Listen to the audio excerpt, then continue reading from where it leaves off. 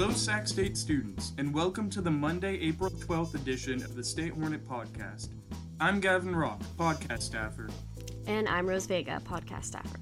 Starting off with esports, Colby Case gives us an update on Sac State's esports teams.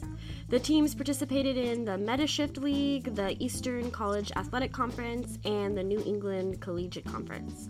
Check out the story to see how Sac State esports fared in their games. Even if you're not into someone who plays esports, even if you're someone like me who just plays Stardew Valley all the time, this is really cool to look through. Another episode of Buzzed was released. In the episode, staffers discussed their favorite and least favorite childhood movies. Rose, I understand you were on this podcast? Yeah, so I kind of hosted this one. It was with me, Bradley, Jordan, and Gary. It was really fun to do. It was very nostalgic. We all had sort of looked up lists beforehand to spark our memory, and there were so many movies that we kind of completely forgot about, which was really cool because every time someone brought up another movie, we're like, oh my gosh, how did we forget that movie? That one was really fun. So if you too want to have that nostalgic feeling, take a listen. Also in podcasts, we have another episode of No Limits with guest Jordan Lattimore, a sports writer. They go over the upcoming NFL draft, and they also give us another segment of the Royal Check-In about the Kings' losing streak.